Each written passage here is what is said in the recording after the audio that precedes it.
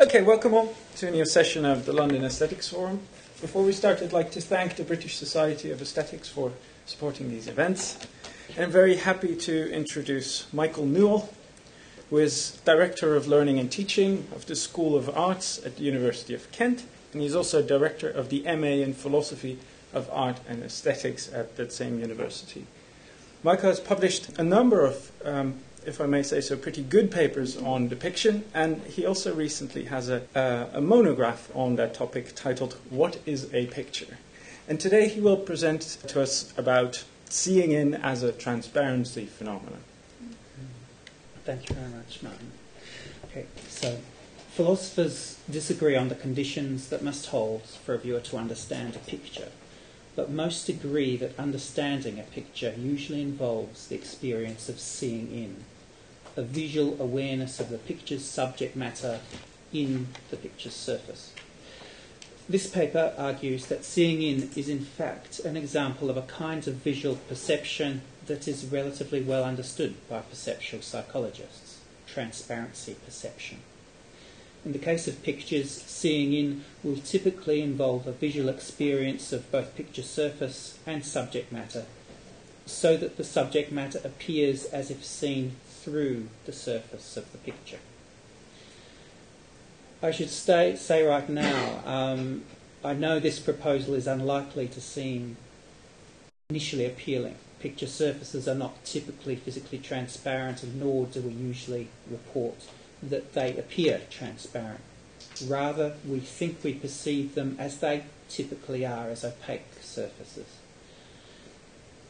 So my proposal is more subtle than it appears in this bald formulation, largely because transparency perception is a more subtle phenomenon than one might first imagine.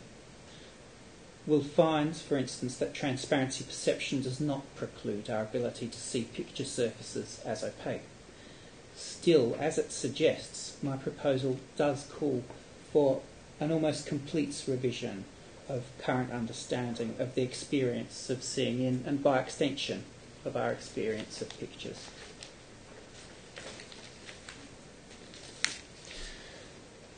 Okay, seeing in. Seeing in, Richard Wollheim held, involves a visual awareness of a surface, we'll call that Y, and also at the same time a visual awareness of some object, X, which is in some sense perceived as in the surface, seen in the surface. Hence his term seeing in, and his talk of, say, seeing X in Y. And he describes this double awareness that seeing in involves as twofoldness. The twofold character of seeing in contrasts with what we might call the single fold of ordinary visual perception. Seeing in can occur outside the realm of human-made artefacts or arise from an accidental marking, as when one sees a weasel or a whale in a cloud formation, landscape or face in an ink blot. In neither case does the visual awareness of the seen-in object preclude the simultaneous awareness of the surfaces in which they are seen. So we remain, for instance, visually aware of shape, colour and so on of the ink blot, as well as being aware of what it is we see in it, an airy landscape, grotesque face, or whatever. Of special interest to Wollheim, pictures can occasion seeing in. In particular, we see in them their subject matter. That is, pictures can occasion a visual awareness of the picture surface, that is the flat, drawn, printed or painted surface of the picture, and a simultaneous awareness of the three-dimensional arrangement of objects that is the picture's subject matter.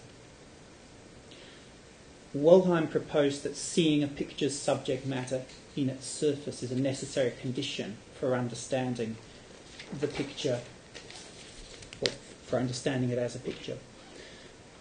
There is significant doubt that seeing in is in every instance of pictorial understanding. In particular, it's now widely doubted that trompe-l'oeil painting arouses this experience.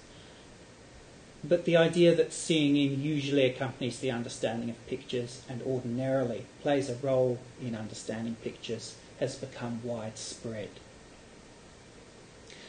Okay, Wollheim would have objected to my proposal. He did not allow that the phenomenology of seeing in could be understood in terms of the phenomenology of seeing. He wrote, "Such a comparison seems easy enough to take on, but it proves impossible to carry out. The particular complexity that one kind of experience has and the other lacks makes their phenomenology incommensurate."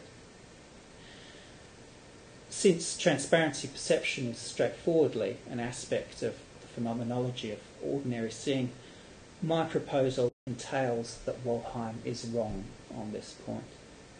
I'm not the only one to say that he's wrong on that point, but people move in different ways once they've decided that Wollheim is wrong there. Okay, let me start by saying something about transparency perception. The perception of transparency involves the visual perception of one object through another. As Fabio Metelli puts it, I quote, "One perceives transparency when one sees not only surfaces behind a transparent medium, but also the transparent medium or object itself." Transparency perception has received substantial attention in perceptual psychology. Most of this is what psychologists call psychophysical. It relates to the visual experience of transparency and the conditions that a stimulus must satisfy in order to occasion that experience. And it's this research that I'll be drawing on. But keep in mind, I'm not concerned here with, say, functional or neurological activities that underlie transparency perception. I'll be drawing especially on Metelli's widely cited article on the topic, which dates from 1974 and appeared in Scientific American with a range of beautiful illustrations. And I'll also be drawing on more recent research. As I say, there's a lot of this research. I'll say more on transparency perception shortly, but for now, let me mention 2 points that will be relevant to my discussion. First, transparency perception should be distinguished from physical transparency. A substance is physically transparent if light can be transmitted through it. And crucially for my proposal, transparency perception can occur without the presence of physical transparency. Metelli is clear on this point, and it is worth noting most of the experiments done on transparency perception since Metelli's influential article do not use actual transparent surfaces as stimuli, but rather arrangements of coloured shapes. Get back to that. Arrangements of coloured shapes are a bit like this, that we are apt to perceive as transparent. And this is an important point for my proposal because pictures, as I've said, of course, are not generally physically transparent. The second point is more substantial. Like seeing in, I think the perception of transparency involves a kind of twofold experience. To appreciate this point will help to introduce an exacting account of twofoldness. So, briefly, twofoldness on this account involves the perception of overlapping without the perception of occlusion. Now here I go a bit further than Wollheim would have liked, but I don't think much further, and I think it's a minimal and intuitively attractive idea. Wollheim would have objected to even saying that we have a perception of the picture surface and the subject matter as overlapping. I think that's where his objection would lie.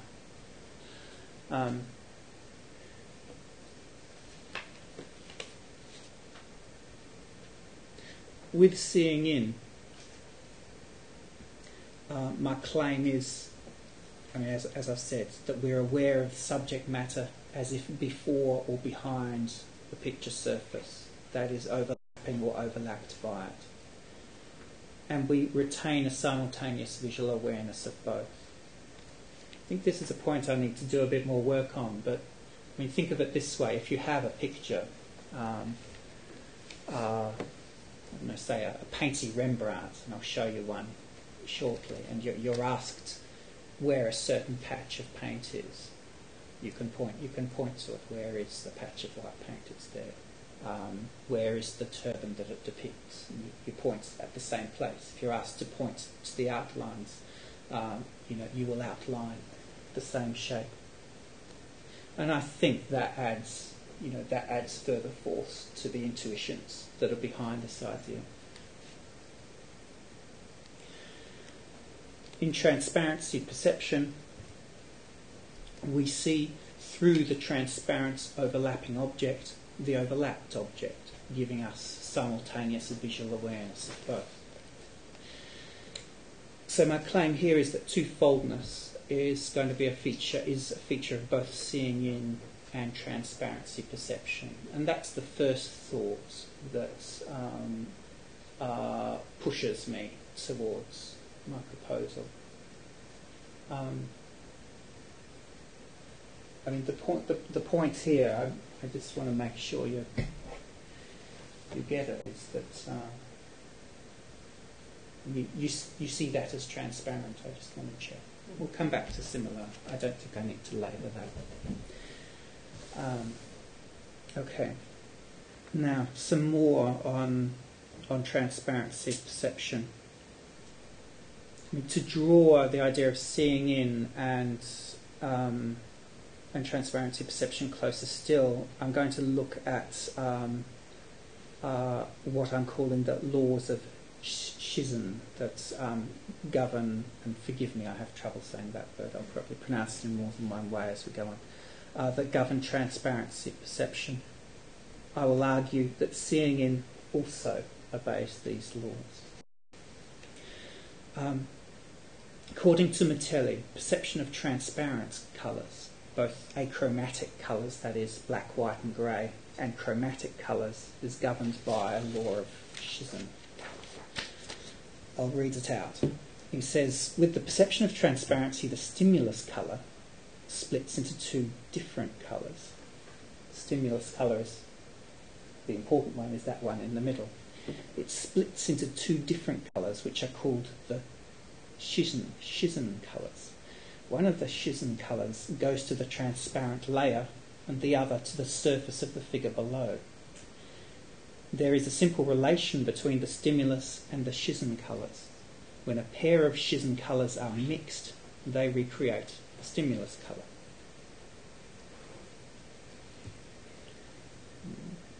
I'll skip over that one. So here they are. These are examples for achromatic colours, and you can make similar diagrams for chromatic colours. I'm preparing this for publication to submit to a journal that sadly won't publish full colour. In fact, I'll be damn lucky if they publish this. Yeah. Okay. So these images each give the impression of one transparent square overlapping another. In the areas of overlap, one surface appears as if seen through another. That is, in the areas of overlap we perceive both these cases. Let us say we perceive A through B. That's what we perceive there, or vice versa, maybe B through A.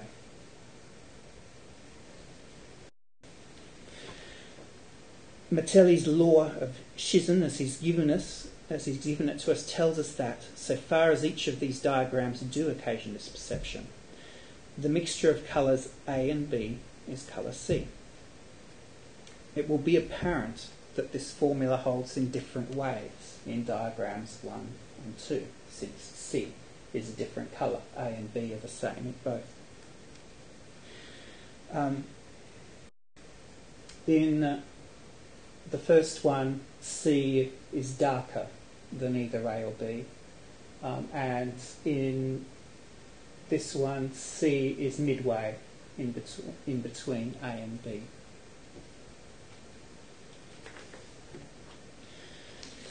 So different kinds of mixture are operative in each of these diagrams. And for this reason, it's better to talk of laws rather than a law of schism.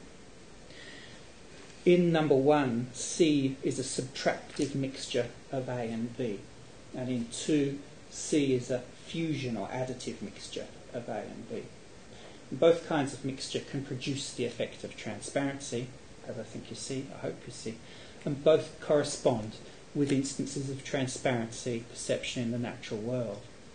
So fusion mixture can be observed when a disc with segments of different colours is spun so that these component colours appear to blend or fuse into a single colour. And this corresponds to the transparency observed when something is seen, say, through a haze or fog. The subtractive mixture above is familiar from the superimposition of coloured filters or gels. Light passing through a coloured filter has components subtracted from it. The filter will subtract brightness and may also subtract aspects of hue.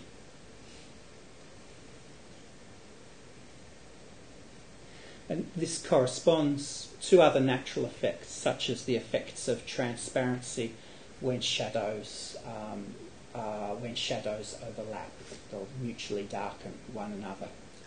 We're obviously talking about light here as opposed to the additive process of paint. Yes. That's another. Paint gets more complex again, but if you mix pigments up, it's a subtractive mixture, and you'll know this from mixing. Though we think yellow and blue, you add them together, you get a sort of greenish, usually a bit of a mucky greenish. The interesting thing here is it's a subtractive mixture. It always gets darker when you mix paints. When you mix lights, of course you overlap lights and they get lighter. And that is a slightly different thing from here, where it occupies a midpoint. But that's a complex area that you can come back to me on. Or it's complex for someone from the humanities, such as myself. Let us say. I'm sure you can do. I'm sure you can do better than me. Okay.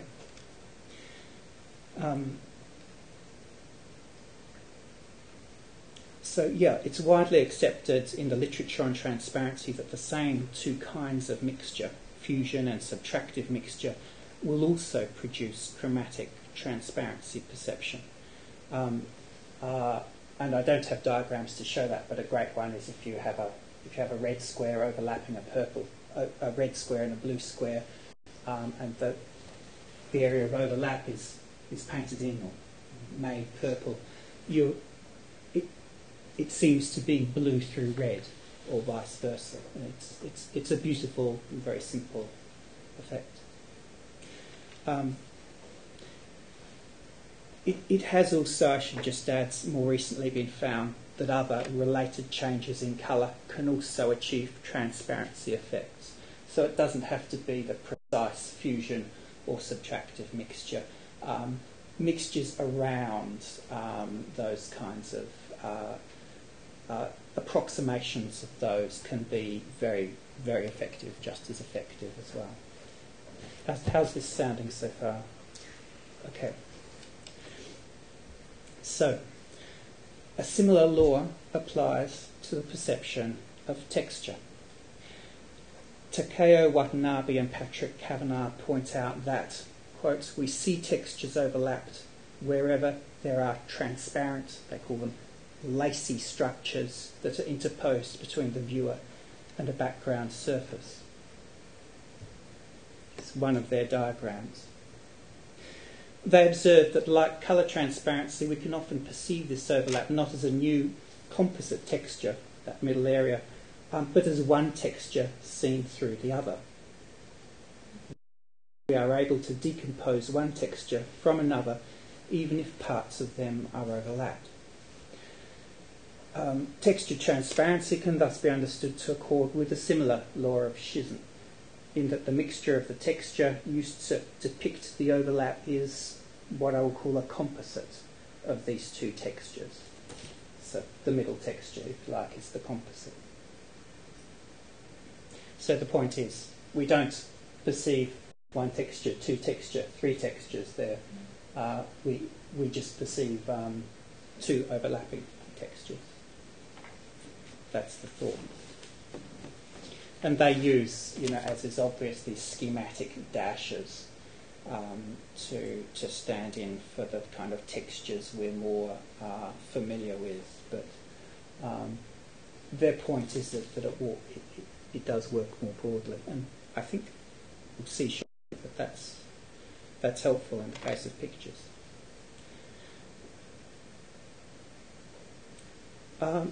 A final point before getting on to pictures themselves, and I'll just say this: these conditions are not the only ones necessary to arouse perception of transparency. There are other conditions which Metelli calls figural conditions about how these areas are actually arranged. I'm not sure.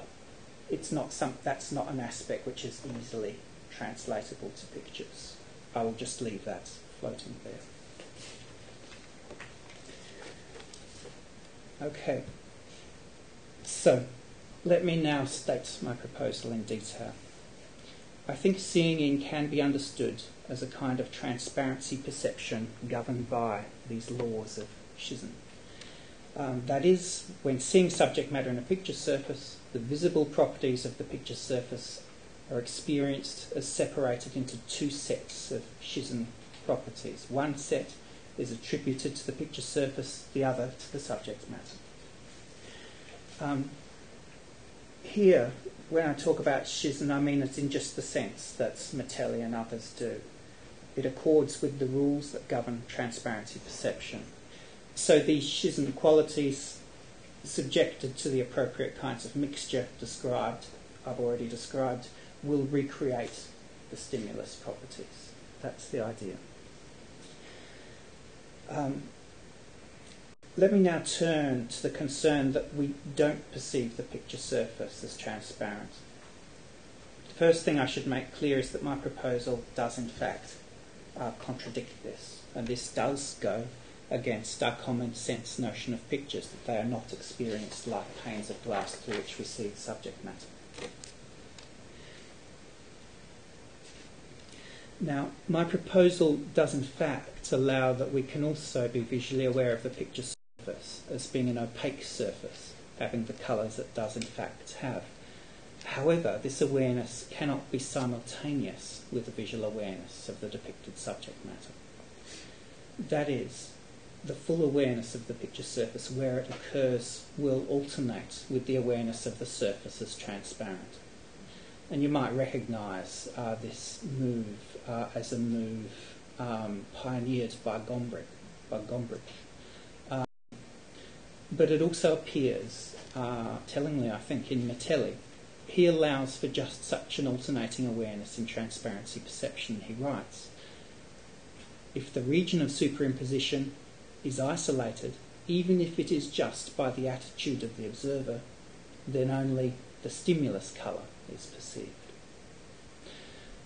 So too, if we isolate the picture surface by covering all except a patch of paint, or by moving in very quickly, or even if just by the attitude of the observer, then my proposal allows that we can have a visual awareness of the picture surface as it really is, coloured and opaque.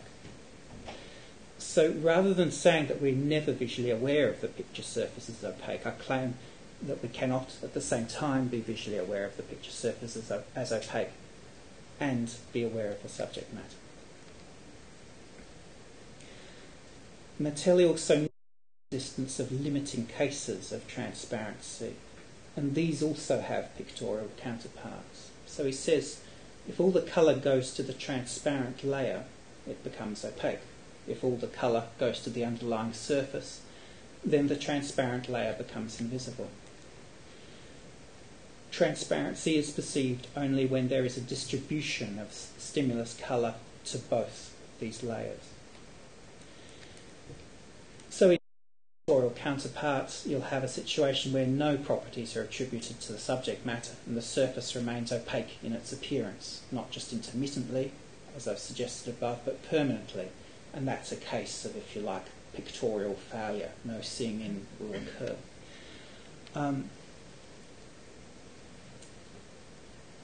In the second counterpart, all the picture surface's visible properties are attributed to the subject matter and loses all visual awareness of the picture surface. The picture surface will seem to have something of the quality of a clear pane of non-reflecting glass through which the subject matter is seen. And I think that is, in fact, something like is really an experience that we do sometimes have in front of pictures occasionally. Neither of these experiences, however, are twofold, and so neither are examples of transparency or seeing in, strictly speaking. But I'm going to talk about the latter case in a moment in some detail because it is predicted by this account and because some pictures do occasion this experience. Okay, I'll see how this slide is going to work for us. I think that'll do the trick. Okay, so this is a photographic image of a glass of milk. It appears on this book, A Clockwork Orange. The milk is depicted by white or slightly grey colour. I'm not sure what you want to call it. Whatever you like, I don't mind. And that appears, I claim, as if a little behind the picture surface. That is, this surface. While we have this experience, the picture surface, as if it lacks all its colour properties. That is, it appears wholly transparent. That's my claim. Note that in this case, and in others I'll consider shortly, my claim is not that we see different colours when we alternate between a visual awareness of only the picture surface and a visual awareness that incorporates the subject matter. Rather, we attribute the same colour to different objects. We experience the white colour to the picture surface in the first instance, and in the second instance to the subject matter's surface, to the milk. Now, I think the difference, and the reason why I show you this image, is the difference can be directly compared here. There's a strip of white below the photograph, and this white is a similar, maybe slightly different colour to that which depicts the milk, or at least, I think it's, say, to that area. But the stripe has no depictive content. We see it only as a feature of the surface of the cover design. And compare this to the white colour we see the milk as having. In these two cases, we experience the same colour, but attribute it to a different object. So my contention is that we are visually aware of the milk. We have no visual awareness of the white as belonging to the picture surface, as we do when we examine the white stripes, the white stripe in the cover design. Rather, the white colour appears just pushed back a little way into the virtual space of the picture, attached to the surface of the milk rather than the surface of the book cover.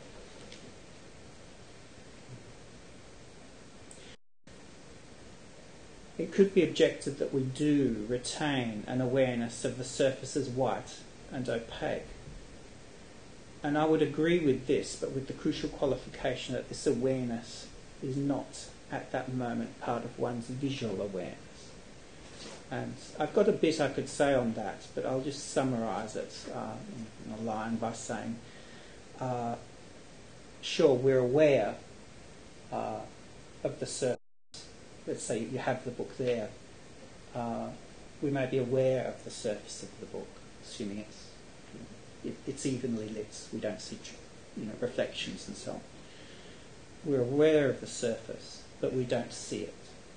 So that's my claim. It's an awareness, on the basis of various cues and so on. But it's not a visual awareness. Okay. get on to more. I'm up to case studies now and more pictures. Okay. So as I say, I mean that does not really qualify on my account as a case of seeing in, but I think this account does indeed illuminate it. So I now turn to examples of seeing in proper, starting with relatively straightforward cases and progressing to more complex, challenging examples for my proposal. In addition to the expected instances of twofold perception, we shall on closer inspection find that one example turns out, which Wollheim sees as definitive, exemplary of seeing in, to be one-fold rather than twofold. Okay. The first example, very quickly, is a glossy photograph, or if you like, consider this book cover in real life, with fluorescent light reflections coming off it. The effect of such partial reflection that you get on, say, book cover like that, shiny, glossy magazine cover, it's no longer like looking through non-reflective transparent glass, but something like looking through a white veil or mist where the reflection is there. The colour associated with the reflection is usually attributed to the picture surface, while the other colours are attributed to the subject matter. Partially reflected light will produce a fusion mixture between its colours and those of the reflective surface, since it involves a mixture of light. Therefore, this example will straightforwardly accord with a law of Schizon, for a fusion mixture of the Schizon colours will here recreate the stimulus colour.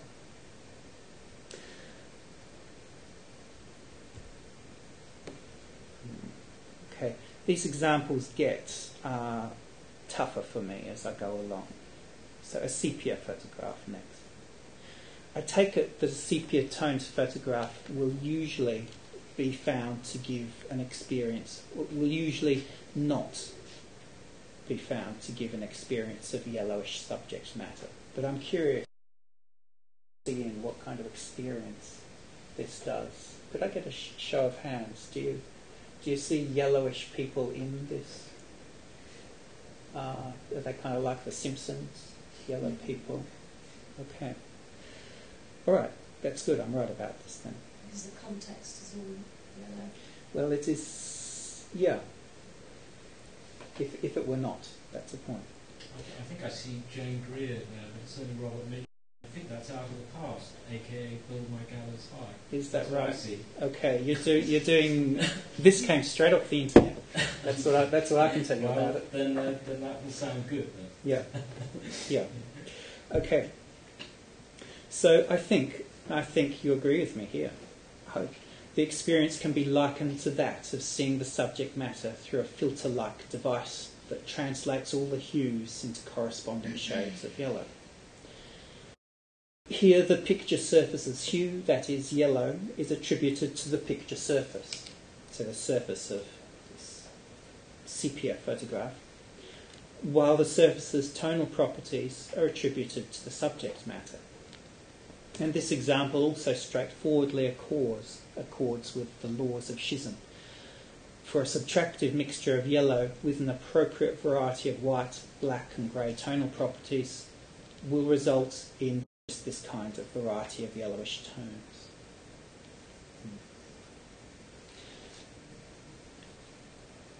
Okay. Now I want to get on to I think what will be the most challenging case for me here. I've got, I think, an even more challenging one, which is in a longer version of the paper, which I won't touch on. I'll show you the pictures for it, though. Anyway, paintings with visible brushstrokes. It's a more complex case. It's also a crucial one for my proposal, because the experience of paintings with visibly impasted brushwork is a typical Wollheimian, I think the archetypal Wollheimian example of seeing in. So my account here, as I say, is more complex, and it has two parts. The first is the obvious one implied by my proposal. experience brushstrokes colours as belonging to the subject matter, while the textures are attributed to the picture surface. Seeing in would here involve an awareness of the brushstrokes covering the picture surface as transparent textures through which the colours of the subject matter are seen. The experience visually would be like seeing the subject matter through textured glass. Now, I think we do in fact experience some pictures in this way. The effect is readily observed when the subject matter is not itself textured. For instance, when a clear blue sky is painted with visibly discernible blue brushstrokes, the blue of the sky appears as if seen through a textured but otherwise perfectly transparent surface. I don't know how this slide is coming up though. Are you getting something of the effect I'm after? The thought is that these are blue brush strokes of paint, but it's like if so far as you can see blue through there, if I can say, can you try and make yourself see a patch of blue sky through there? So far as you're successful, my claim is that you're going to see this as a transparent textured surface. I think a kind of smeared surface would probably. I think I could probably get it. I'm sure I could get it to work for that. Now, occasionally, the entire surface of a painting can promote this textural schism. Those with a thick, broadly brushed undercoat and a thinly painted picture over the top can achieve this effect. But the effect is most clearly seen in a context somewhat outside painting, where it's achieved systematically in certain kinds of mass-produced prints, such as this one, an oilette postcard produced by Raphael Tuck and Sons in the early 20th century. So I went to the BSA conference in Edinburgh, and all I came back with was this. So, as you can see, it's a reproduction of a printed on card, embossed with a brushstroke pattern. The embossed pattern of brushstrokes gives the impression of a transparent texture through which the subject matter of the reproduced painting is seen. That's my account of the phenomenology here. I think it's, again, it's not the world's best reproduction here, but I hope that's clear in aspects of it. I think the sky is maybe the best example. I think that the blues leach out here. If anyone's interested later on in looking at the images here, you're welcome to. Okay. So these paintings obviously are exceptions. They're produced in strange ways, and most paintings do not afford such experiences. The brushwork in many paintings, like this one, appears for the most part not as a transparent surface, but as closely imbricated with the subject matter it depicts. And the second part of my analysis is addressed to this. Watanabe and Kavanagh, in their work on texture transparency, identify conditions under which schism does and does not occur. Of interest here, when elements of overlapping textures line up with one another and are of the same size, schism tends to be resisted, let's say.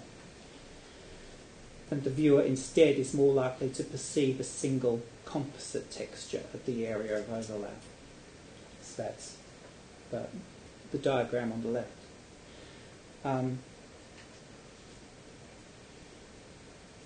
This one shows the contrasting example where the textures are obliquely oriented, and that, they claim, increases the impression of transparency.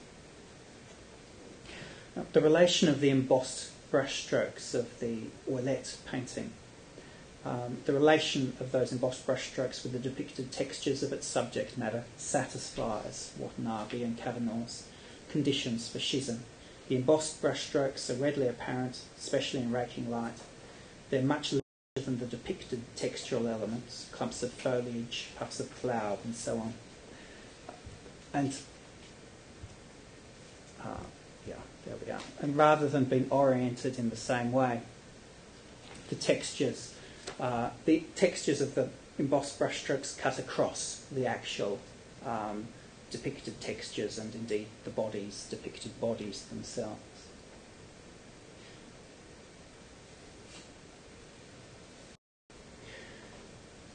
The Rembrandt provides a contrasting example. I think this isn't, though I know, Rembrandt, famous for his dark paintings, all we'll need is that little kind of light patch up there for me to make this point. The brush strokes in terms of size, shape and orientation offer for the depicted textures. They do not reproduce textures exactly, but they present, say, a comparable grain and run in the same direction as the textures they depict. Most prominently here, the long curving folds of Rembrandt's turban are depicted with similarly like long curving brushstrokes. Watanabe and Kavanagh's that we should not be surprised to find that these techniques act to resist textural schism, where paint texture and depicted texture are similar in size and orientation as they are here. They resist texture schism, and as we see in those sections of Rembrandt's self-portrait that I've mentioned, they are attributed to a single surface. It's not the surface of the picture, the surface of the subject matter. So, I say again, I think the perception, we perceive the textures here, the textures of the paint, as imbricated with the subject matter in its own space.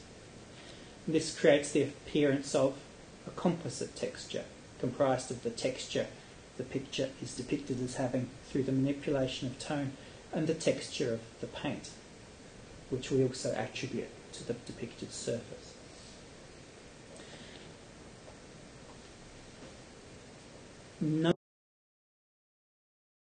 Notes, though, a consequence of this analysis. This kind of pictorial experience will be, contra Waldheim, not twofold. Where paint texture is seen not as a feature of the picture's surface, but as imbricated with the subject matter in this way, there is no twofoldness and no seeing in. Now, this is a feature of my analysis, which I think very fortunately for me lines up wonderfully well with work on inflection. What I've called imbrication here, when I get round to doing a bit more work on this paper, I'm simply going to call inflection.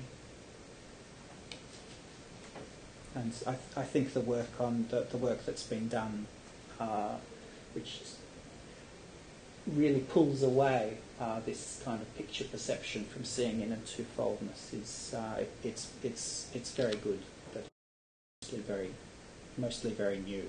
A bunch of it published last year. Okay. So, for paintings with textured brushwork, my proposal is that pictorial experience involves one or other of the two kinds of experience I've just described. It's either schism or imbrication/inflection. And I'm also, I think, in practice, stepping back and forth in front of it, you'll find these kinds of experiences alternating as well, or they'll apply to one part of the painting. For instance, the textures here are difficult to see. I think schism occurs there, imbrication, inflection occurs there. Okay. I'll just show you the pictures. These are the most difficult examples that I've worked with, and partly difficult because I think the perception of them is there's just very little work done in psychology on how on earth line works to create this rich impression of tone and texture in paintings, in images, prints like this.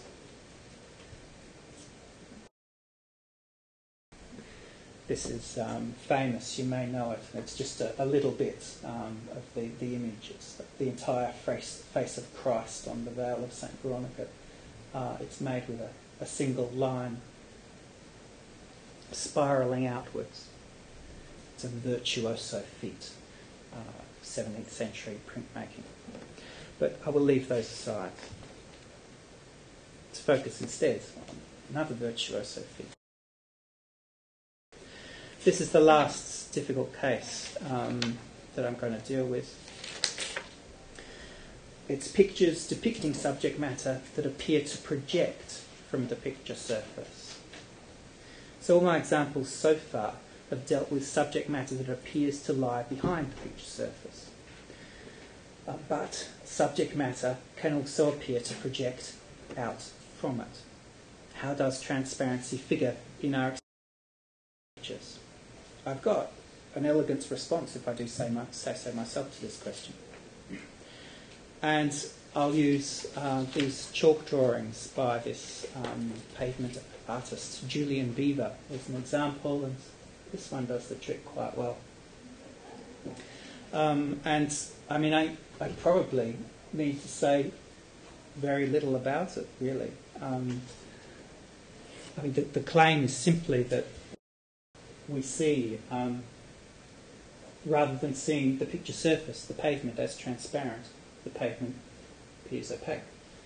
The thing that appears transparent is the subject matter now. It appears, because it's projecting, if you like, it appears to be projecting out of the picture surface. It appears transparent.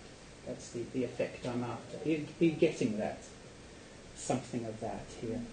Again, I think if you're interested to see more strongly on the laptop, but I think it's, I hope it's fairly compelling.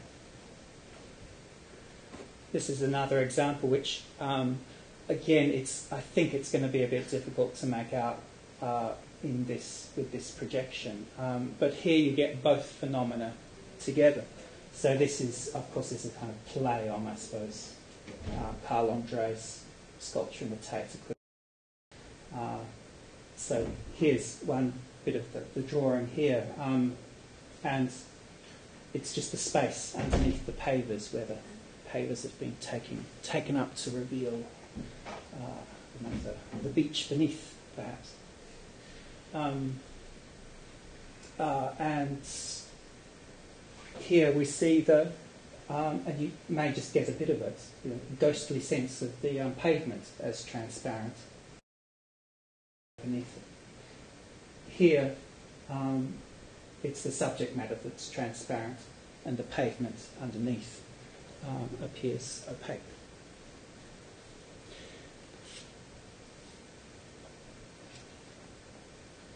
Okay, so my proposal needs just a simple adjustment in the case of such pictures. These cases, rather than seeing the subject matter through the seemingly transparent picture surface, we see the surface through the seemingly transparent subject matter.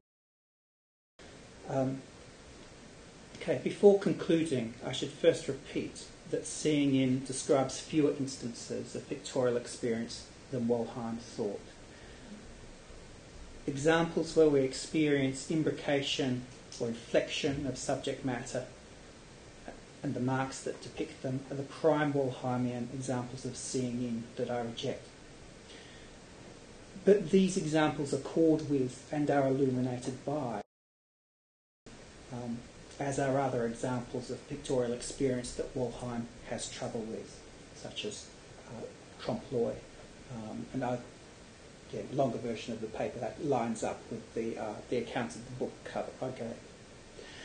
So let me now finish by giving a clear account of seeing in terms of transparency perception. So I've argued that both experiences are two, that seeing in obeys laws of schism, and that, crucially really, the phenomenology the proposal does hold up when you look in a detailed way at, I think, challenging cases. So it's the phenomenology. You know, this is what I've been arguing for with the case studies. The phenomenology is right as well.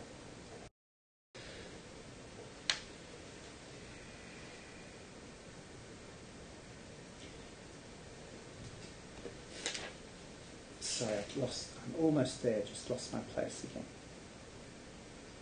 Okay, so the claim is that seeing X in a surface Y is a matter of being visually aware of one of these as being transparent and seeing the other through it.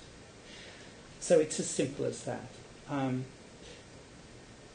One with the experience of Y is a straightforward notion, since Y, the picture surface, is indeed there. More needs to be said about the experience of X, the subject matter, which is not there. And I'll leave out my discussion on that, but I argued that that is still an experience of seeing. It should be understood in phenomenological sense, in the fullest sense of seeing. Perhaps not the fullest sense of seeing. In a phenomenological sense, it's not essentially different from actually seeing something. And so I call that non-veridical seeing.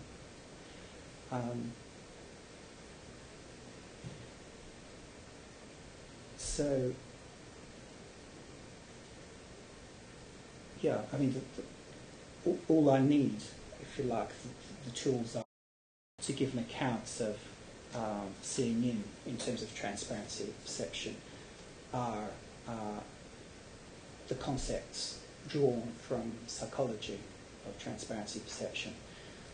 This kind of phenomenological analysis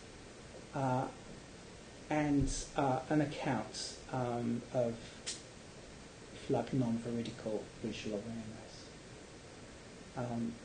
That's, say, seeing in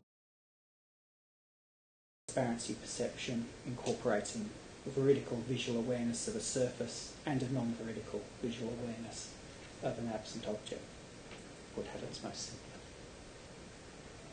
Okay, that's it, folks. Thank you.